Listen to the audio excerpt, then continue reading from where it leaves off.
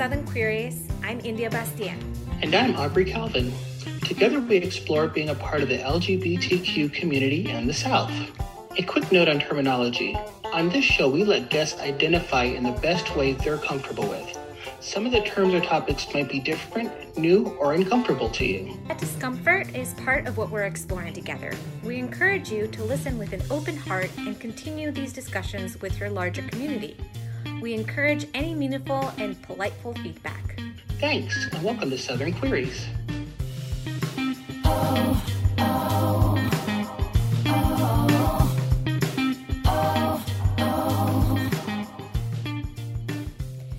When I was first coming out, I didn't see a lot of people like me out there, especially in my slowly but growing circle of gay friends. As one does, I turned to the internet. There, I found Evelina. This particular interview for me is extra special because if it weren't for Evelina, I'm not sure I would have gotten the proper language or gotten the confidence to feel comfortable in my own skin. Fangirl moment, I'm so excited that they're on the show. Evelina represented all of the things that I yearned for. She's femme, she's a lesbian, and on top of all of that, she's a full-time performer. My dream has always been to be an actress and perform. I love to dance. I love burlesque. I love circus. I love theater. And Evelina is a full-time burlesque dancer and embodies so many things that I just gush over. I hope you enjoy this interview with Evelina, aka Ivy Les Vixen, as we learn more about this Floridian and their life as a full-time burlesque dancer with their very own queer burlesque dance troupe.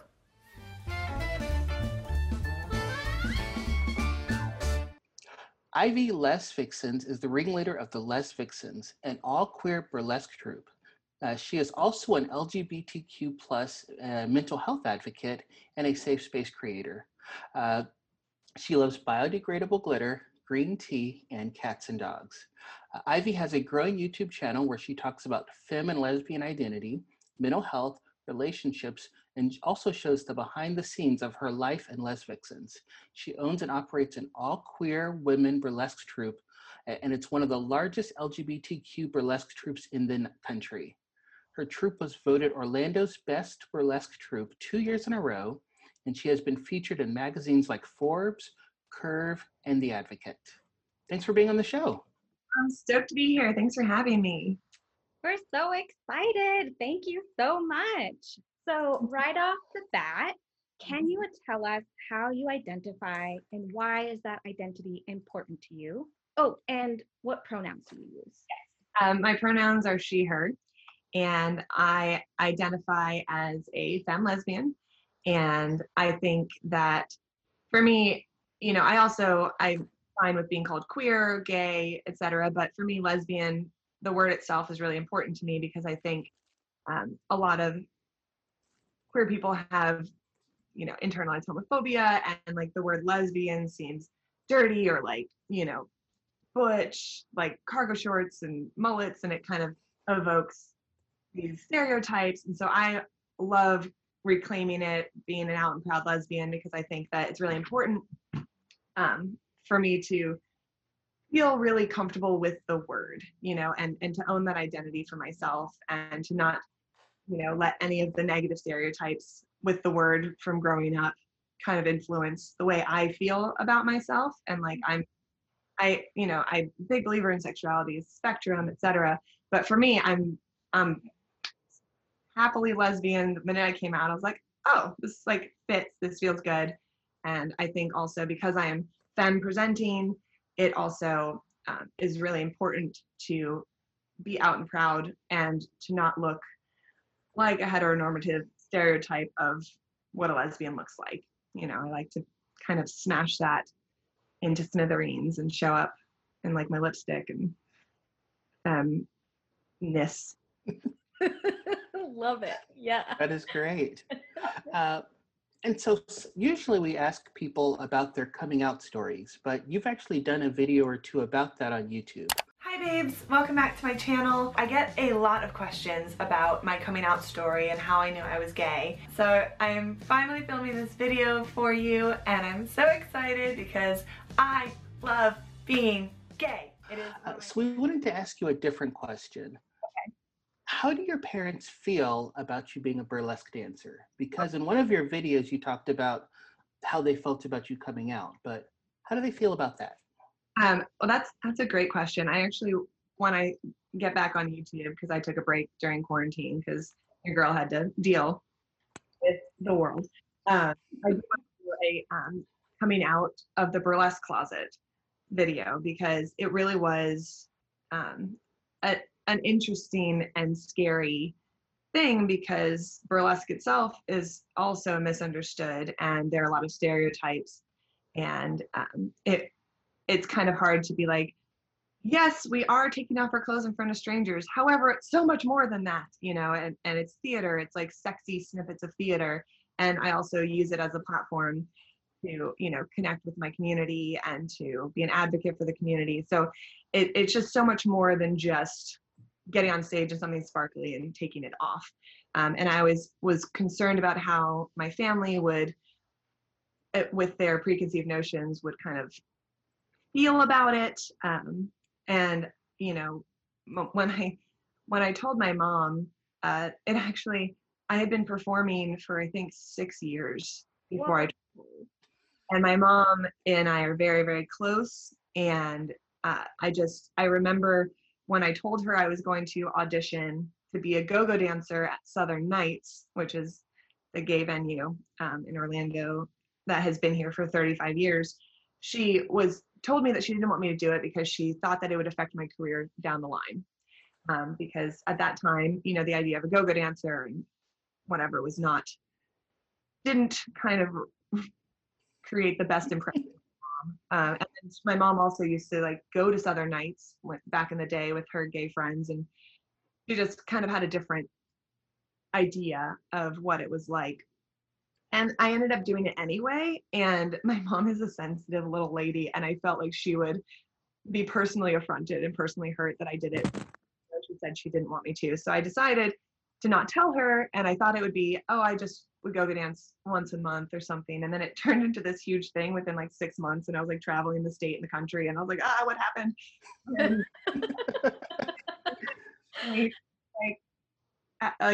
It kind of snowballed so quickly that like after 6 months I was like, well, now how do I tell her? And then a year goes by and I was like, oh my god, now how do I tell her? And then I'm in a and I'm like, please don't watch the news today, mom. And then it just kind of turned into something that I'd never anticipated, and I just felt like, but I can't tell her now. It's like so then, you know, 6 years later, and I was writing a blog, Tea and Glitter, which I eventually turned into my YouTube channel. And I'd written a thing about my mom because she is super, super wonderful and super important to me. And my mom had been Googling herself. Uh-oh. The photos that were attached to my blog were like lots of performance stuff. So when her name came up, a photo of me in pasties came up at a gay bar. Oh no. Yeah. She thought that I was stripping in a strip club, and she thought that, but she was like, well, I don't know if I should bring this up to her. Is she okay? Is she doing this because she loves it or because she needs the money and she's not telling me? It was like a whole thing that my mom kept under her hat for a little while, until one day I was doing laundry at her house, and I used to always separate my sparkly stuff from the stuff I would take to my mom's, but there was one rhinestone glove that got stuck to something, and my mom pulls out my laundry and it flips in the air, and it's like slow motion, like flipping through the air. My mom's like, so I was online the other day.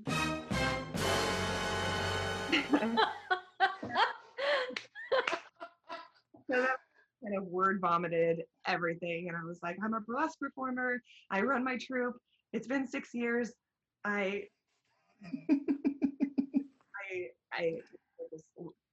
think I had a stroke and passed out and woke up and told my mom, and my mom knew everything. I blacked out completely. But my mom was just really sad that I had kept her from this huge part of my life. But once she kind of got over that, I mean, she was offering to help me rhinestone underwear, and was Yes. See, but that's the thing about parents. It's not that they disapprove, they just don't like being Left out. excluded. Yeah. Like, you know, I'm a parent and we just want to be a part of every aspect of your life as much as you'll let us. So it's the exclusion that hurts more than anything. and you know, when I started this, I was 19, and I just, you know, at 19, you kind of don't want your parents to think anything. You know, you're just like, I'm 19, I'm gonna go do this thing that my mom just want me to do, and I'm not gonna tell her about it. And then, you know, years later, telling my mom, you know, she was so supportive and so wonderful, and has been ever since. I mean, she hasn't been able to make it to a show, mostly because our shows are past her bedtime. But she has an album of photos of me on her phone of like my costumes, and that she like shares with the other ladies in her neighborhood. And she's like, here, just swipe, just look through. So wait, follow-up I'm question. so Time proud. out. What did she think you were doing for those past 6 years? Because at the time I was also, you know, I was a freelance writer. I was graduating college. I was working. I'm the queen of medieval times. I was princess then.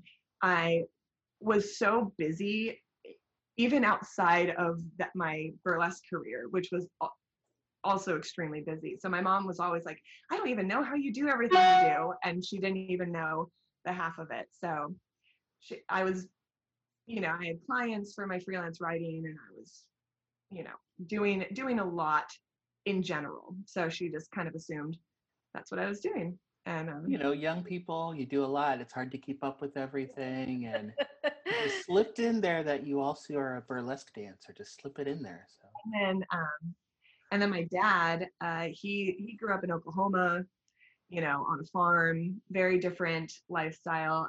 You know, his upbringing, he had to fight a lot of dogma coming, you know, as an adult, to kind of get rid of the very archaic, outdated stereotypes and issues that his upbringing instills in him.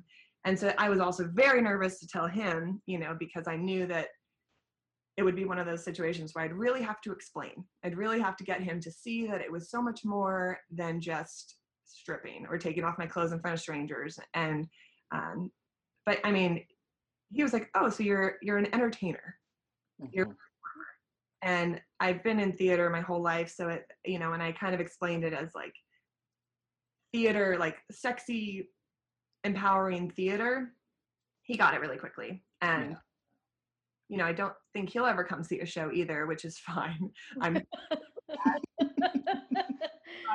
He definitely accepted it pretty quickly. And then, you know, getting into Forbes and doing all this stuff, you know, and seeing that I'm the boss lady, seeing that it's not just me as a performer, it's me as a producer. It's me running a company, running a troupe, you know, liaisoning with venues, creating costumes, you know, having auditions, doing photo shoots. He sees it as what it is. It's a full on business. It's a full kind of 24/7 glitter grind, and he really respects that, and he thinks it's awesome that I was able to turn my like weird glittery me wanting to play dress up all the time as a kid, parlaying that into a career, especially when I don't have dance training, especially when I just kind of wing it. You know, he's very impressed with everything I've been able to do. So that's how they kind of. And I'm from Oklahoma, so we're both in Fort Worth, Texas, when we're recording this. But I'm from Oklahoma, and at the time, no, burlesque was not well known.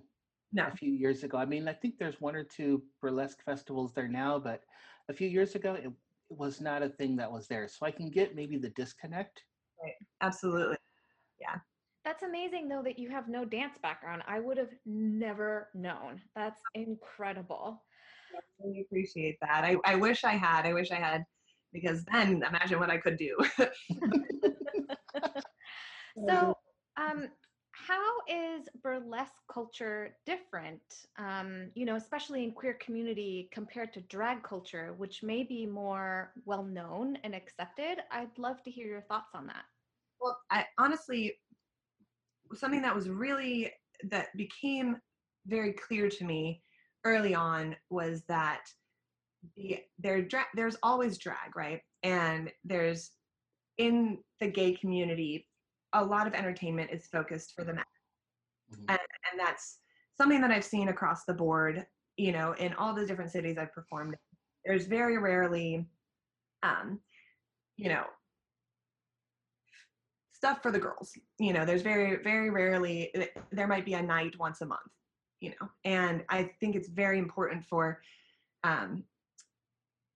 you know, women and, you know, our community to have entertainment that is for us, you know, that for the girls, you know, that's not just for the boys. And it became very clear to me that's what we were doing. We were, you know, giving the fantasy, we were giving the, you know, we were filling out a missing piece to entertainment in the community, you know, being able to be femme presenting, sparkly, and not for men. We were for the girls.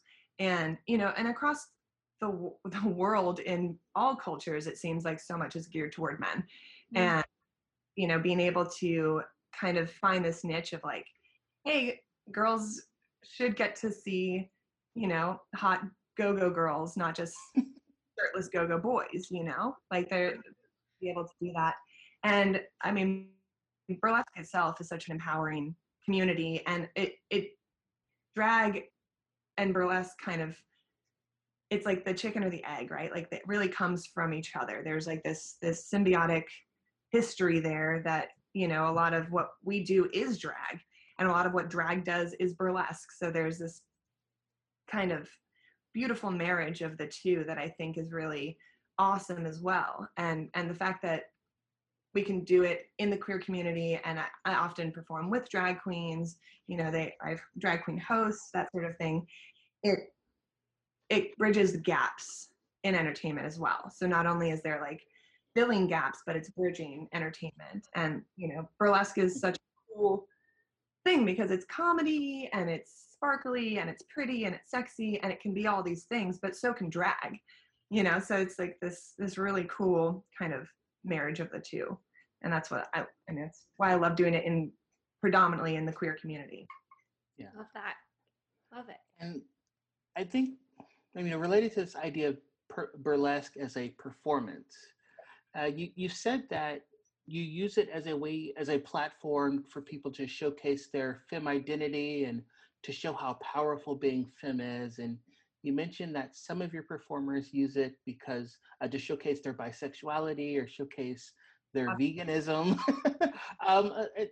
So I've also heard drag queens, and a lot of them are cis males, say that they use drag to showcase their femininity. Right. Absolutely. What is femininity to you? And do you think it's different in compared to femininity for, say, cis females compared to cis males? Or Right. I think something that I feel really strongly about is that femininity does not just belong to cis women, and masculinity does not just belong to cis men. Mhm. They are two different concepts that are not attached to a biology or a gender. I think that it's an energy, it's a vibe, it's a look, it's, you know, all of these things. And I think that being able to kind of smash the idea that it does belong to one thing or the other is what makes drag and burlesque so cool, you know, because of the fact that we gender bend, or we, you know, a drag queen a bearded queen will come out in a bustier, you know, and so it kind of shakes up those archaic binaries and those ideas that this is only for this and this is only for this. Boys only have blue, girls only have pink, you know, and we're able to play around with that. And, you know, to be, you know, some of my girls, some of the vixens love playing around with androgyny. They love to be, you know, some of my girls are completely bald, and they, you know, they are able to, you know, rock like a suit on stage, you know, and it's this, you know, hyper masculinity or this hyper femininity that is performative, and it's beautiful, and it you know, shows that you can do whatever, you can dress however, you can perform however. And I think that, you know, drag kings, drag queens, and burlesque all kind of mess around with heteronormative standards of femininity and masculinity. Absolutely. And that's what makes it so great to watch and sexy. Hi, I'm interrupting. How's everyone doing tonight? Me too.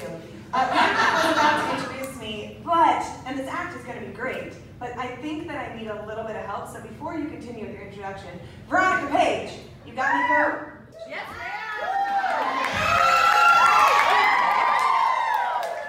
Get ready to enter another galaxy, ladies and gentlemen. She is your powerhouse Princess Pussycat. She is Ivy Levinson.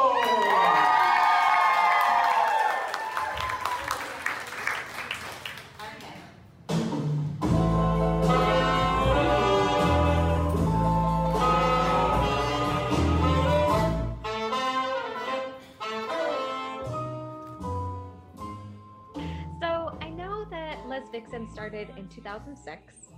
What gave you the idea, or how did you even get involved in burlesque? Did it come from your go-go dancing, or like what happened? So back in the day, there was not, the burlesque revival had not started yet. So what I auditioned for another troupe because my first girlfriend took me to see, you know, some go-go dancers, and for whatever reason I was like, I could do that, even though I danced like a baby horse and had no background whatsoever. I just thought I could do that. So I ended up auditioning for kind of a go-go group that would do go-go in gay bars and also go-go shows, and that's what the burlesque was. It was like a go-go show, and they were doing burlesque, but the word wasn't popularized yet. It wasn't really like, we didn't know that's what we were doing. And then very quickly, I had received a multitude of opportunities. Like I said before, within 6 months, I was completely shocked. I had no idea that it was going to kind of catapult the situation, and I would be traveling 4 nights a week to different cities to perform in you know, podunk towns in Florida, in, you know, these huge nightclubs or these like little dive bars, you know, and so then I decided that, you know, a couple of the girls that I worked with closely, we decided like, let's have a name. Let's do some photo shoots. Let's do this. And so then we became Les Vixens. And then all of a sudden, you know, those 2 girls retired, and I wanted to continue on. And so I had been hiring new girls, auditioning them. And honestly, I for years and years, I didn't think of it as a business because it was so wonderful and so amazing that I felt like if I looked too directly at it, it would disappear. You know, I had kind of like, this can't be my life. This is waking up every day covered in glitter from the night before. Like, this cannot be real. And so I just kind of did it without really thinking too much into it. And then eventually it got to the point where if it were to continue, I needed to start pulling up my boss lady pants and making it more than it was at the time. And so then it kind of snowballed into what it is today, where we have our website, and we have merch, and we have shows, and we have, you know, I started with 3 girls, and now I have close to 20. You know, it just continues to grow. Obviously, it's weird to chat about it right now, considering the state of the world, but well, there's still a place for fun, and there's still a place to enjoy yourself and happiness. And I think at this time, people need to hold on to the things that make them happy. I mean, I think there's nothing wrong with that. And what I've always thought is that, you know, art is so important to the psyche of humanity, and to be able to break away from daily life and to get immersed in a fantasy, to have some fun, to be made to feel special, to, you know, have the glitz and the glam and all of that. It's so important, you know, like, and right now I believe that science will get us through this, but art will heal us, you know, and I think that's. I love that. Yeah. Art will always be there. It has always been there, and I've had to keep reminding myself that Broadway performers are still Broadway performers, even though Broadway is dark right now. And, you know, there's been, since ancient Greece and even before that, there's been theater. And so I know that we'll come out of this and people will be so ready for it. They'll be so excited to see something not digital. They want to see it live, because live entertainment is so different than watching something on your computer or your phone. And so I'm excited to be there when people are ready for it. Yeah, yeah. Love it. Yeah, that's. Oof. Okay. And so I guess I have, just before we go on to a few other questions, and I've seen this on your Instagram and a little bit on your YouTube. You say you support biodegradable glitter, sustainable glitter. What is glitter usually, and what's the difference? And this might be a dumb question, but I don't know, and I'm just wondering. No such thing as dumb questions, Aubrey. what is that? I didn't even realize this, but glitter is microplastic. It's teeny plastic, and which broke my heart when I found that out. I don't know what I thought it was made of. I don't think I even thought about it up until someone was like, "Did you know that glitter is plastic?" And then I did research and I fell down a rabbit hole, and I was like, "Oh God!" Oh really? I did so much to this horrible problem. Who knew glitter would be a problem?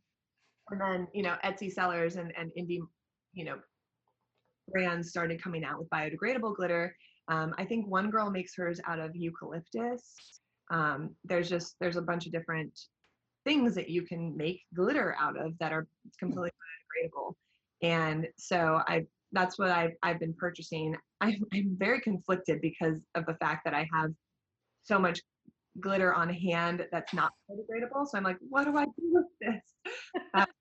But on body glitter and all that, I've been making sure that I only use biodegradable glitter, and I'm hoping that there'll be a way for me to recycle all the other glitter that I have. God, I love glitter. It's so pretty. Anyway, but yes, I'm glad that they have biodegradable so I can feel good and sparkle. You are preaching to the choir. I love biodegradable glitter, and I could put so much glitter on me all the time. I didn't even know that was a thing. And now I've got to go. My wife's a crafter. Now I've got to go look to see if her glitter is biodegradable, or I didn't even know that was a thing. Little heart.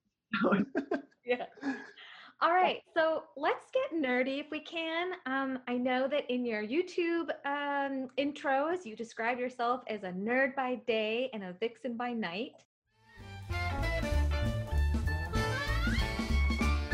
What are some of the more nerdier aspects of your likes and interests? Well, I rarely listen to music. All I listen to is audiobooks. I think the majority of my money goes to audible.com. I especially because, as a traveling burlesque performer, I kind of feel like a trucker, like I'm on the road so much. So music eventually just kind of will lull me to sleep. So it's audiobooks that keep my brain going. And that's kind of how I started listening to audiobooks. And now it's like, get up, turn on my audiobook, and, get ready for the day, listen to my audiobook, take a walk to Starbucks, listen to my audiobook. So that's a big one. I go through lots and lots of audiobooks. And then let's see, I'm a plant nerd. I have, like I told you to earlier, I have 27 plants. I'm looking at them. They're all doing so great. Yay! I'll teach you my tricks. So Please do. I went on vacation for 1 week and my plant died. My one plant died. It's hard. So I've had some casualties over the year. I'm up to 12, so I'm catching up to you. I'm at 0. For now, we'll get you there. I told you earlier that I had been a freelance writer. I love writing. That's something that is almost as passionate to me as performing. So I think it was a kind of cool that my performing career took off to the point where I couldn't take on clients anymore. But I used to do a lot of writing, a lot of copywriting and that sort of thing, and nerd out on all of that. And I love reading peer-reviewed journals and things like that. So, listening to podcasts as well. Shout out to this one. What's up? Burlesque lifestyle. They see us being hot and sexy on stage, and they expect that our lifestyles to kind of reflect that rock star vibe. And instead, I'm listening to an audiobook and watering my plants with my cats, and just this kind of dichotomy of that, which I think is really cool. And I think people, people can be multifaceted. And I Yeah. think we shouldn't, I like being able to be both all, you know, super like sex bomb on stage and then nerdy plant mom at home. Well, there's still like this prevailing stereotype that feminine women can't be into nerdier things, or being feminine somehow automatically decreases your intellect or your IQ. There's still like those like that fem nerd erasure a little bit. And no, go ahead. No. Or, you know, like the gamer nerd, like the game Mhm. who like whatever. And it's, I don't know, I'm really big on reclaiming things. So I'm, you know, reclaiming that kind of like, yeah, I take off my clothes in front of strangers, but I also have a degree and I graduated with honors, and I'm, you know, things like that you don't have to be one or the other.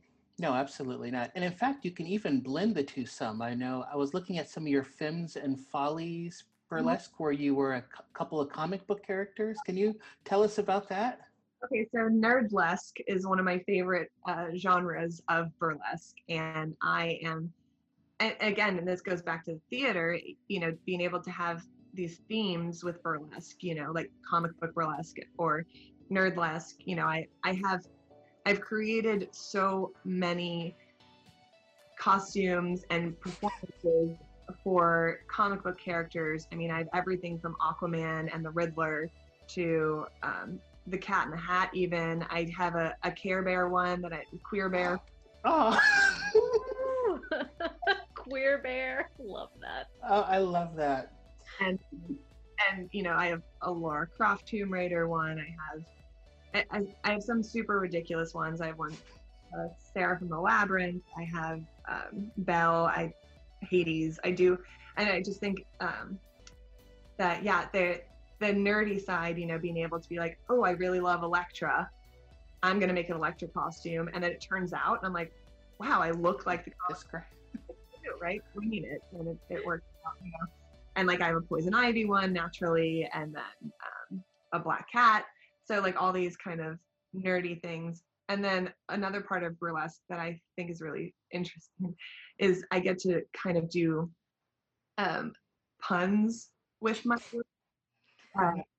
maybe no one in the audience, but like one person gets, you know, but like I have an Ewok performance that I do, you know, and like I used to do that to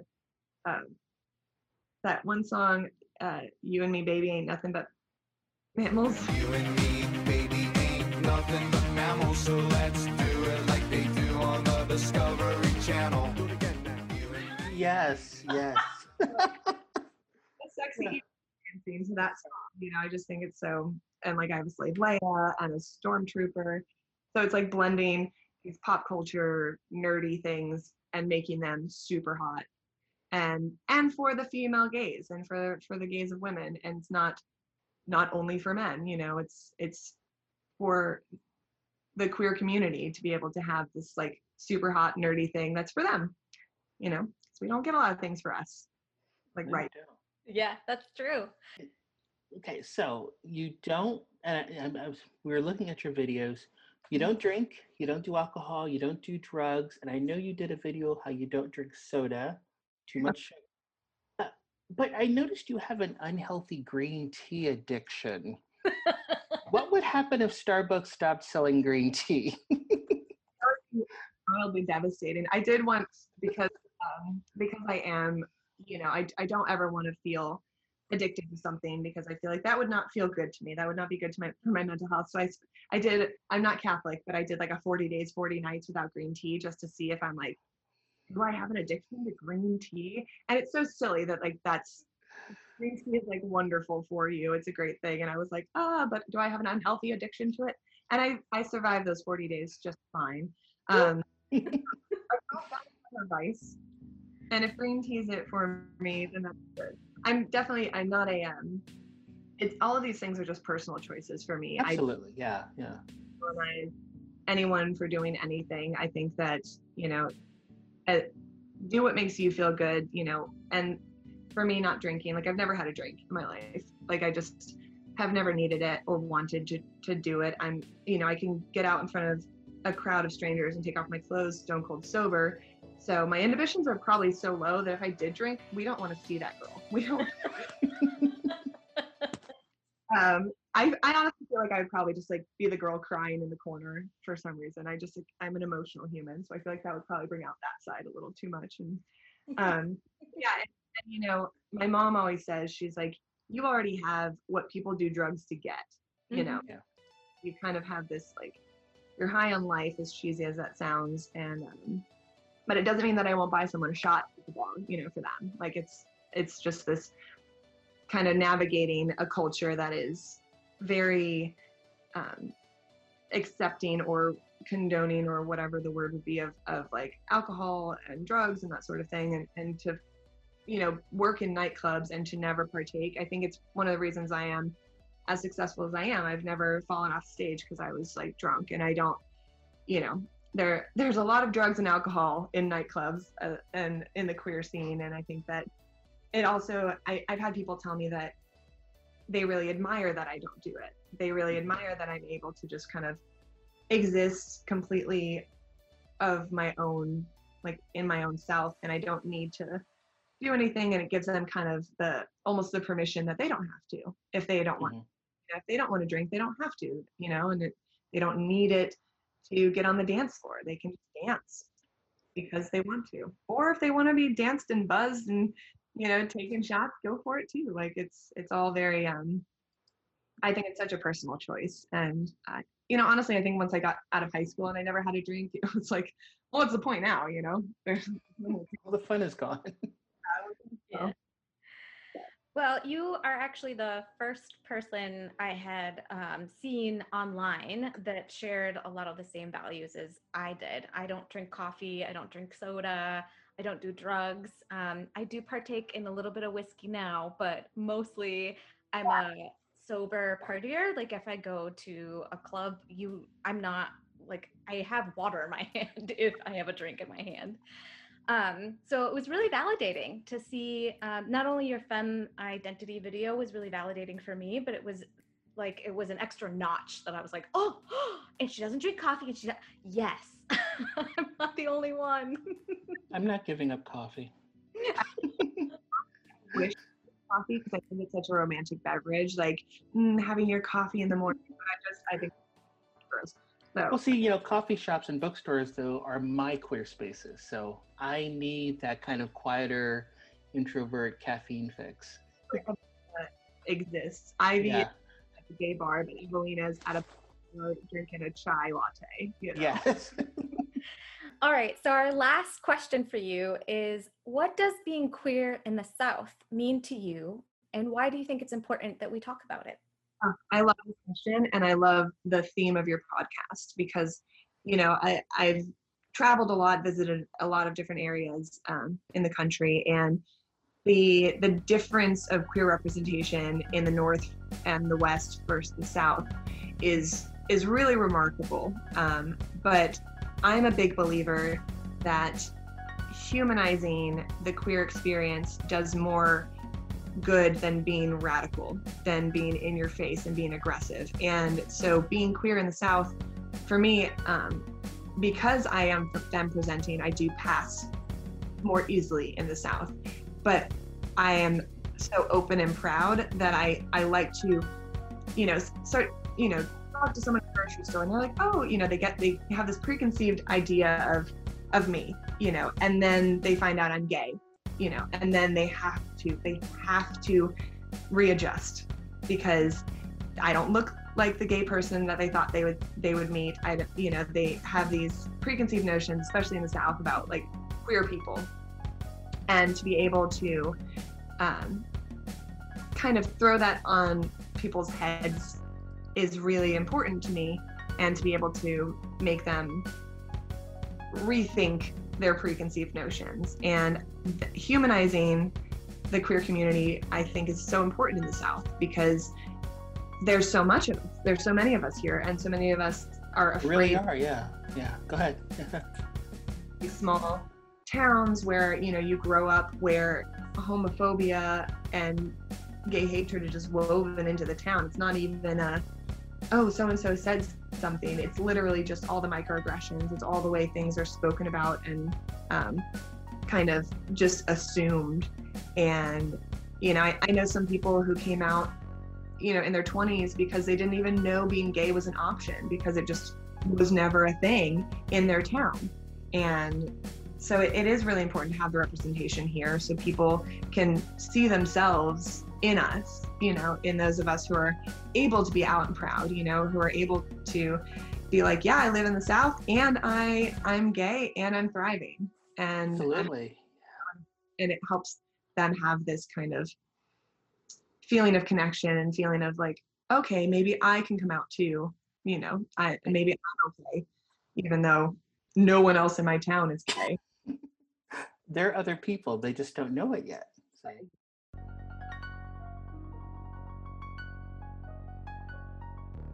So thanks for being on the show, Evelina. Such a blast. Thank you guys so much. You're both wonderful, and I love what you're doing here. I think it's really important, and I hope people out there feel better about themselves after listening to podcasts like this and feel more connected and validated. Oh, thank you. That's so nice. Thanks for being on the show, Evelina. To keep up with her, she's at Evelina on Instagram and YouTube. That's EVELEENA. You can also follow Les Vixens Burlesque on Instagram, and if you're interested in booking their troupe, you can check out their website at www.lesvixens.com. You can find more information about this episode and the show at our website, southernqueries.com. You can also find us on Facebook and Instagram by searching Southern Queries. Queries is with 2 E's. Until next time, thanks for listening. Some credits. Production, your hosts, India and Aubrey. Audio mixing by Allison Hawley. Story research, Aubrey Calvin. Editing, India Bastian. This is Southern Queries.